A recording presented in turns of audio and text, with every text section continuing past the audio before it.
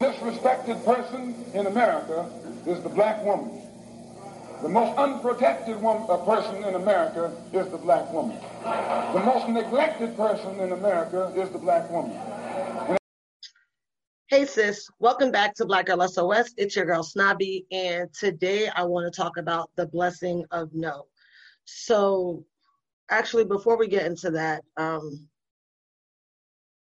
since I decided that I was going to do this week's podcast totally over just to address things that, landed on my heart in the last couple of days, we are going to go ahead and take a moment of silence for Reverend C.T. Vivian and for Representative John Lewis, two iconic civil rights fighters who we lost yesterday.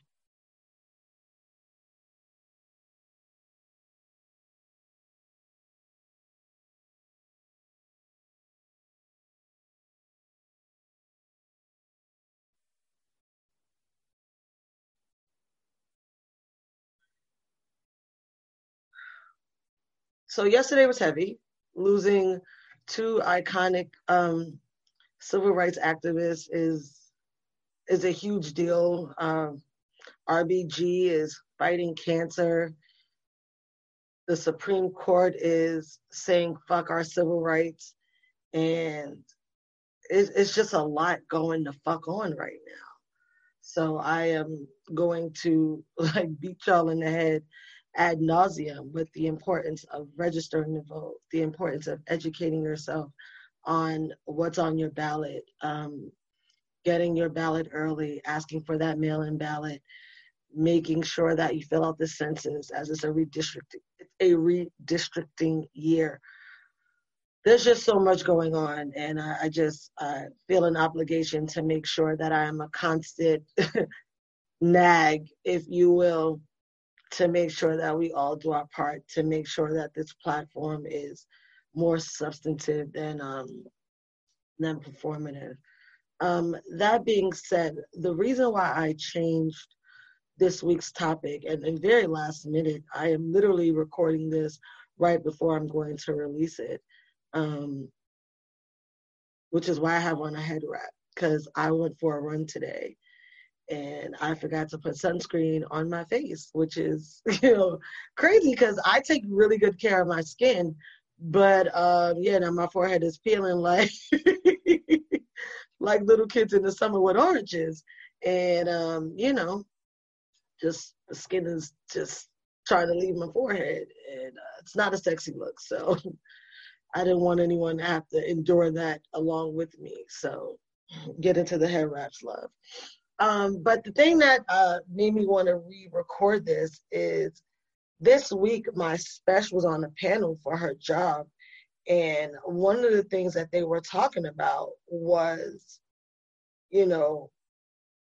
that a no doesn't have to defeat you.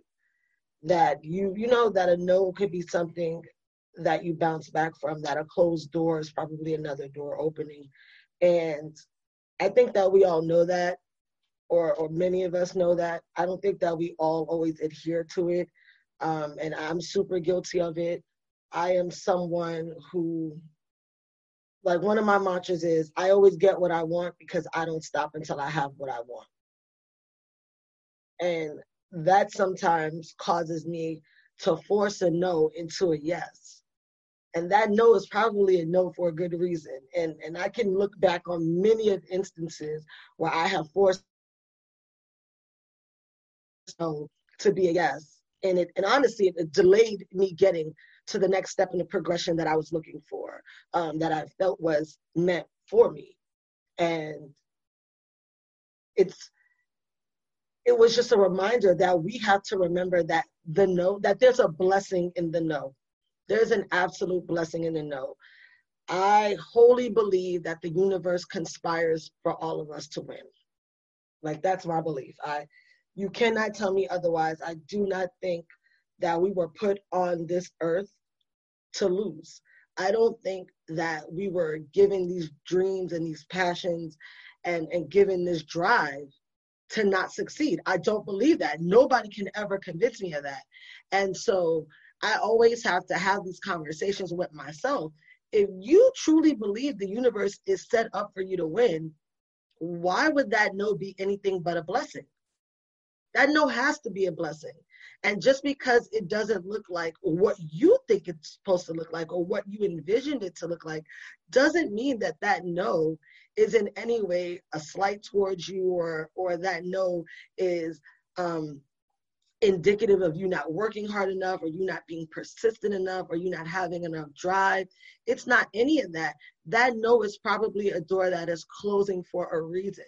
It is probably so that you will realign yourself to where you need to go, because you might be walking in the wrong direction. You may have set out on the right path, and then that path may have changed for you. You know, something you did may have fast forwarded your path, or maybe it delayed your path, and that no is there for a reason. I always say, one of the many things I always say, I have a lot of sayings. I talk to myself often because I like intelligent conversation. So, so I talk to myself often. And one of the things that I always say to myself is, God will fast forward your blessing if that's for you. And if God is not who you believe in, you know, with whomever or whatever spiritual entity, deity, whatever, even if you are atheist and you just believe in yourself, input whatever, you know, whatever you need to put in there to make it applicable to your beliefs and your belief system. But for me, I am a firm believer that God will fast forward your blessings. Like, whatever's for you is for you. It cannot be derailed. It can't be derailed. You're the only one that can mess that up. No one else on the outside can derail that. No one else on the outside can derail that. So if it's your time, if you've been doing the work, for you, it might seem like I have this long way to go, and you can blink and God will fast forward all these blessings for you. So many things will come into play, but a lot of that has to do with knowing when the no is a blessing. The no is not always no. I hope that makes sense. I can see how it can be confusing, even though to me it makes absolute sense. But it makes sense to me because I have these talks with myself often. You know how they say addicts are never recovered addicts. They are recovering addicts for the rest of their lives. Well, I'm addicted to yes. I'm addicted to getting my way. So I'm in constant recovery. I'm in constant recovery from understanding that the yes is not always going to look like a yes. The yes is not always going to sound like a yes. Sometimes the yes is in the no. Sometimes the yes is going to be in the trials and the tribulations. Sometimes, you know, the yes is going to be in the hard-fought battles that you feel like, well, shit, I just fought one battle. Why the hell I got to fight another one? Like, I earned a reprieve. And that your yes might be in fighting that battle. It might be setting you up for such larger things. For a long time, people were pressing me to start a podcast. A long time, probably even before I wanted a podcast, people were pressing me to start a podcast. And I don't do shit I don't want to do. I got a funny story about that that I'll share another time. But I don't do anything I don't want to do. You know, as long as I'm of sound mind and body, I don't do anything I want to do. And so other people wanting me to start a podcast didn't mean shit to me. Like, I'm not going to do it because you want me to do it. But other people saw these larger, you know, they saw this larger vision of what the podcast could grow into. And that's why they were pushing me to start it. But I sit in my seat and I know myself well. And one of the many reasons I did not want to start a podcast when everybody else was kind of forcing their ambition on me is because I know my temperament and I know my mouth. I'm witty, I'm funny, and I clap back like a fucking veteran. So I did not want to enter a space of public opinion because I don't give a fuck about public opinion, right? I don't care about your opinion. And I knew that then I wasn't going to be someone that was creating a space of everyone being able to have their opinion and everyone being able to voice their opinion and people not feeling like, you know, every engagement with me was combative because I'm snapping off at them. And also, I didn't want to enter a space where people were trolling me, because I'm a motherfucking troll. If you troll me, we're going to engage. I get into the shits with you. And it exerts so much energy, and I already knew that about myself. So it's just one of those things that I absolutely did not want to do, did not want to engage in. And a lot of that about me has changed and has evolved. The way I enter conversations, my intent when I'm having a conversation, so much of that has evolved and changed that I finally felt like, you know what? I am in a space where, one, I do want a podcast. Two, I want to create conversations that encourage different opinions, that encourage, unpopular opinions, that encourage us to, not be a monolith. I want to be a part of starting that. I want to be a part of facilitating that. And now I'm in a space where I feel like I can effectuate that, as opposed to just, being a participant in an argument. I can be a facilitator of a conversation. And that was in essence a no.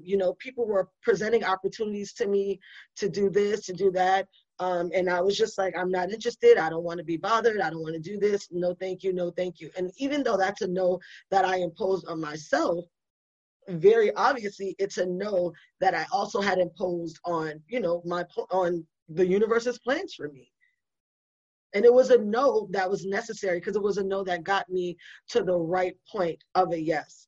I could have very easily said a yes then and, flew up the handle and said some crazy shit and really just painted a narrative of myself that is not indicative of who I really am, just because that's just kind of the way I engaged back then. And I don't engage like that now. I engage from a completely different space. So, the no is going to come in various ways. Sometimes you're going to be the no. And that has to be okay. You have to just learn to see what the blessing is. And 9 times out of 10, if we're keeping it a buck, you're not going to see what that blessing is until after the fact. Like, hindsight is a rude 2020 bitch. So if you ignore the no, sis is gonna drag you. If it's a no that you really needed to embrace, sis will drag you. Case in point, my first semester of my LLM program, I passed on my classes, but I was really struggling to adjust, not just to the curriculum, but I was struggling to adjust to my environment. I was in Kansas City, Missouri. There was a Confederate flag directly across the street from where I lived. There were several Confederate flags along my run route. I had a lot of racist-ass students that I dealt with. I was a graduate assistant when I was in my LLM program. And I also worked at the low-income tax clinic in Kansas City. And I had a lot of racist clients that I dealt with. I mean, I had a motherfucker come in and tell me, and at this time I am the senior person in the clinic. The only 2 people in the clinic that are senior to me are the actual 2 attorneys, but I was the only one with a JD in the clinic, the only one. And I had a motherfucker tell me, like, nah, you can't help me, sir. First of all, you're the one that needs help, motherfucker. Like, lest we forget. So don't tell me I can't help you. I'm clearly competent, clearly qualified. Otherwise, I wouldn't be here. And my supervising attorneys would not have assigned me to this case if they thought I couldn't handle it. And so it was just a lot of adjusting. I'm from New York City. I'm from the Bronx. I went, and at this point, I was coming directly from an HBCU. I went to an HBCU law school, FAMU, Rattler Nation. So I was moving my life from Orlando, Florida at an HBCU to middle America along the Bible Belt, Confederate flags, and a lot of motherfuckers trying my Bronx ass all the motherfucking time.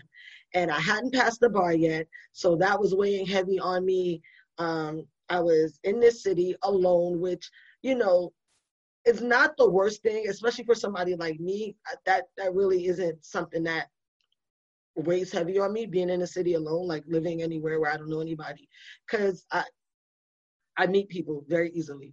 So it wasn't so much that I was in the city alone, but it was the way this city was set up. The city was draining me, and the city was really putting me in a place that I was gonna lose.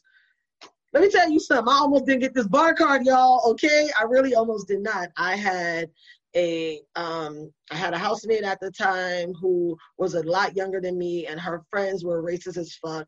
They wrote a lot of racist shit about me on Facebook.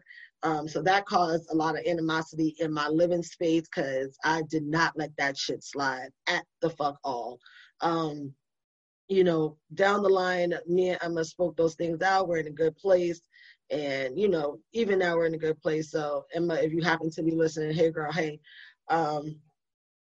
But, you know, I was just in this environment that was not constructed for my win. But I was so focused on what I had already envisioned. And here's what I had already envisioned. When I got accepted to my program, I also got an H&R Block fellowship. And I had worked for H&R Block for many years, many years I had worked for H&R Block. And H&R Block World Headquarters is in Kansas City. So in my mind, the pieces are finally starting to fall together. I'd wanted an international taxation job with H&R Block at World Headquarters. Like everything in my mind, these things are, you know, are happening the way I envisioned it. Now, here's one thing we all need to remember. When we envision our life as if we're sitting in the audience watching it play out. We often forget nothing looks the same from the inside out. So while my plan is one I envisioned and saw from front row, from courtside, the way it's going to play out, I'm going to be viewing it from behind, you know what I'm saying, from behind the scenes. It's a BTS, and it's not going to look the same. And, you know, we often forget that, and that also plays into us, you know, not knowing when to respect and know as a blessing. So back to the story, I am, you know, in my mind, I'm on par to nail the life that I set out to nail. Like when I left Buffalo for law school, this was the plan, and things are going according to plan, and I'm feeling really good. And then I get there and it feels like everything is against me, but I am not willing to concede. I'm not willing to acknowledge that. I already told you, I get whatever I want because I won't stop working until I have what I want. So Kansas City giving me this really negative energy, this really negative experience. It's just, I'm not being thwarted by it. Like, I'm not letting this shit shake me. I'm just like, yo, I'm from the Bronx. I don't give a fuck about nothing y'all talking about. I came for what's mine, and I'm leaving what's mine. Like, nobody's going to stop me from getting mine, and that's that. And that's my whole attitude. And I'm not realizing that if you really believe the universe conspires for you to win, and you feel like this is an overwhelming amount of, you know, conspiracy to lose, then maybe this ain't it. You know, maybe the universe brought you here to show you you can have it in a different way. This that you planned out is not for you. So end of my first semester, like I said, I'm struggling to adjust. I pass all my classes, and I sit with my advisor who I loved this guy. He was also from the Northeast, and he was a Red Sox fan. He was a Patriots fan. And so, you know, we would just talk shit all the time. He was my corporate tax professor. We would talk so much shit all the time. I remember when the Yankees when the Yankees won, and I bought him a Yankees t-shirt. I told y'all I'm a fucking troll. So he did call on me a lot that day, but I came to class prepared because I knew that I was setting myself up for the bullshit. But he sat down and he talked to me, and he was just like, you know, you passed all your classes, but you're not like doing as well as I think you should be doing in your classes. And I was like, oh, fuck. Shit, world rocked. And I was like, okay, like, what do you think I should do? He's like, well, maybe you need to like drop one of the extra things you're doing. Like, what all do you have on your plate? So I was like, well, you know, I got my full course load. I got, you know, my graduate assistantship. I got the tax clinic, and I have my job at H&R Block. At this point, my job had started at the end of the first semester. And he's like, that's a lot to be doing while in an LLM program. And he wasn't wrong. He was absolutely correct. And anyone who has any advanced degree in tax, you know that you don't really got time for a lot of extra shit, because tax is a very complex, very convoluted, very dense topic. And he was like, you know, you probably should drop one of them. And I was like, well, honestly, I don't have the space to drop anything. I said, I can't drop my graduate assistantship. It's part of, you know, that's partially paying my tuition. So I got to go to my GA spot. Like, that's a non-negotiable. I can't quit this job at H&R Block. I was like, because this is how I'm paying the difference in my tuition. This is also how I'm eating. You know, this is like literally my survival money. Like, this is how I'm getting through. I'm broke. I'm literally fucking poor. I just did 3 years of law school. I took the bar. I failed the bars. I had to pay to take that shit again. Oh, and that was the other thing on my plate. So I had a full course load, a GA. I had a graduate assistantship. I was working in a tax clinic. I was working at H&R Block, and I was studying for the February bar. And I was not doing a good job at studying for the February bar because of everything I just mentioned. And obviously I wasn't doing that great a job in my classes as I thought, as I learned in this conversation. And so he's just like, you know, you have too much on your plate. This is too much. You know, he said, I honestly think you should withdraw from the program, or you need to drop something. You need to drop something. And I explained, like I just said, I can't drop anything. I need all of these things. All of these things make me able to be in this program. And that's another conversation for another day about how fucked up America is, that we have such barriers to higher education, even when we're academically qualified. But we'll get into that another day for sure. But I was just like, you know, I can't stay enrolled without all these other things going on. And I was like, and I don't want to not take the bar, because I had only failed the bar by 1.5 points. You know, so truth be told, I was a little cocky about it. I didn't really study as I should have studied for it, because I'd only failed by 1.5 points. I'm like, shit, you already know what you need to know, sis. You almost passed. Well, what Monica? No, it wasn't Monica, it was Brandy. Almost doesn't count, sis. Like, you still not no goddamn attorney, because you still failed that bitch. So I had so much on my plate, and he was telling me, you know, either drop some things or withdraw, and all I could hear him saying was no. That's all I heard. I heard no, you can't do it. You can't do it. You can't do it. And in truth, he was really trying to help me pivot and set me up for success, but that's not what I heard. I heard no. Remember, I told you, sometimes the no you hear is going to be the no you tell yourself. It's not always the outside no. Sometimes the no you hear is the no you tell yourself. So I did not listen. I did not listen at all. And the next semester rolls around, full course load. I actually am working more hours now at H&R Block, because they said we can start getting overtime. And I'm like, oh yeah? Thank you. I need the money. So I'm literally working until the last bus is leaving downtown Kansas City by the Power and Light District to take that bus all the way back out to UMKC. I am working until I have just enough time to run up the hill and catch that bus. When am I studying? I still had a graduate assistantship, and I still was in a clinic. I was still in the clinic. I had to finish up whatever cases I still have for my tax clinic. But now I was in the estate clinic. So now all of my clients are wills, estates, and trusts. And that's very time consuming also. It's extremely time consuming. And honestly, it's a little more hand holding than the income tax clinic, because at that point, those people are already in, a difficult situation.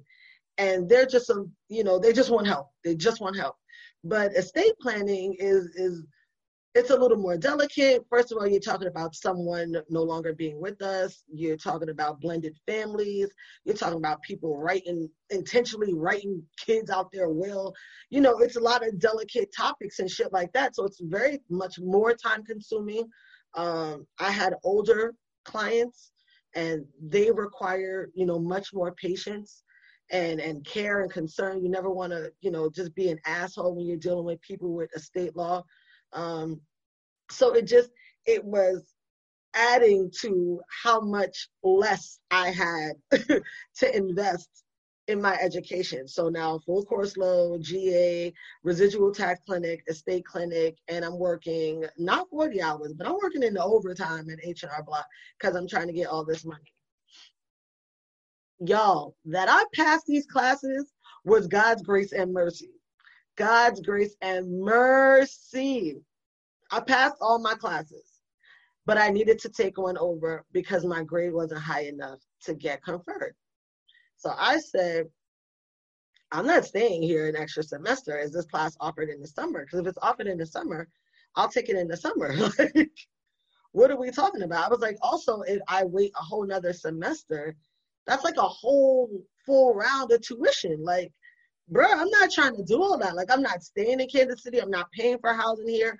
I'm not trying to do this. Now, remember, coming here was a part of the plan. I wanted to be by H&R Block for headquarters. I wanted to work in international tax at H&R Block. These are all the things I wanted, and now I can't get out of here fast enough. So now I need to take this class over, or I need to talk my way out of having to take this class over. Clearly, I'm trying to do the latter. But let me run it back a little bit. So now, during this whole time, remember, I'm working at H&R Block. I am working on the international tax team. There is literally only, honestly, I only remember 2 Black people being on, our whole tax team, period. And then the 2 of us were on the sub-international tax team. My boy Terrence, who is my accountability partner that I mentioned in the very first episode of Black Girl SOS. And so we're on this tax team, and not for nothing, I find myself second guessing myself. Like, I know what the fuck I'm talking about. I know what I'm doing, but I'm second guessing myself all the fucking time. I'm getting negative feedback from my manager, and I'm just like, yo, what the fuck is going on, bro? Like, new phone, who this? Because this ain't me. And I remember I met with my manager once, nice guy. Young guy too. We probably were close in age, but I met with my manager once, and he was just like, yo, what's going on? He was like, you're really smart and you know it. He was like, we talk tax all the time, so I know that you know. Like, you've been doing taxes for years, so you know the application.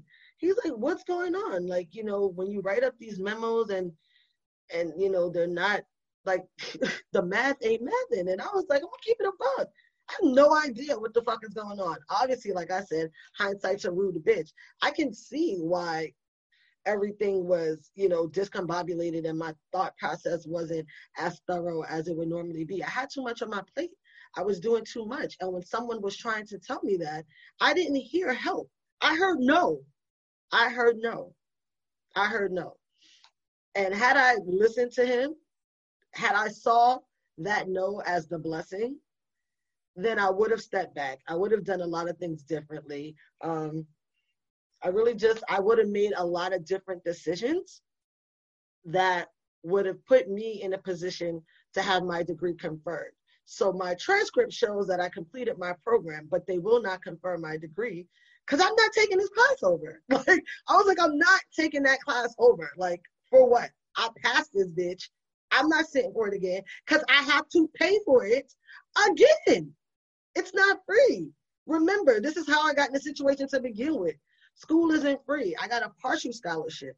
Some of that, like my GA ship paid, my graduate assistantship paid some of it. I got a partial scholarship. I had to make up the difference. And yeah, I took out student loans, but that's because I also had to cover my housing.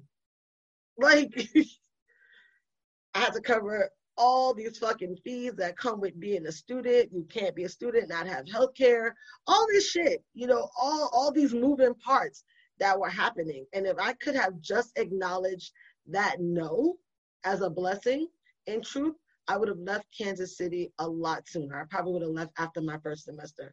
I would have come back to Florida immediately. I probably would have just took time off to do nothing but work and study for the bar. That's all I would have done. And it's what I should have done. But my ego, my plan, you know, all these things were in the way, and it delayed my progress. Now, delayed, not denied, but it delayed my progress. And you know what? When I got back to New York City, because I went back to New York City after Kansas City, and I think I was back home maybe 2, 3 weeks. I got the call I've been waiting for. I got the call I've been waiting for. The call that I set out to get when I left Buffalo in 2008 is the call I got. They offered me a full-time job on the international tax team at H&R Block World Headquarters. And I said, is there any way this job can be remote? And they said, absolutely not. You have to work in the office. And I said, I am so grateful for the opportunity, but I'm going to have to respectfully decline. I couldn't even believe I heard that shit come out of my mouth. Because, y'all, I hadn't passed the fucking bar yet. I failed it again that February. Why did I fail it? Because we already covered it. I didn't have any fucking time to do any real studying. I was too busy, focused on the plan. I was focused on effectuating what I envisioned, instead of understanding that there's more than one way to get there, understanding that these no's that I'm hearing are not people telling me that I can't do it. It's not me telling me that I can't do it. It is the universe trying to show me that there's a different path, that there's a different door open for you to get there more efficiently, more effectively, in a way that's going to be more conducive to your spirit.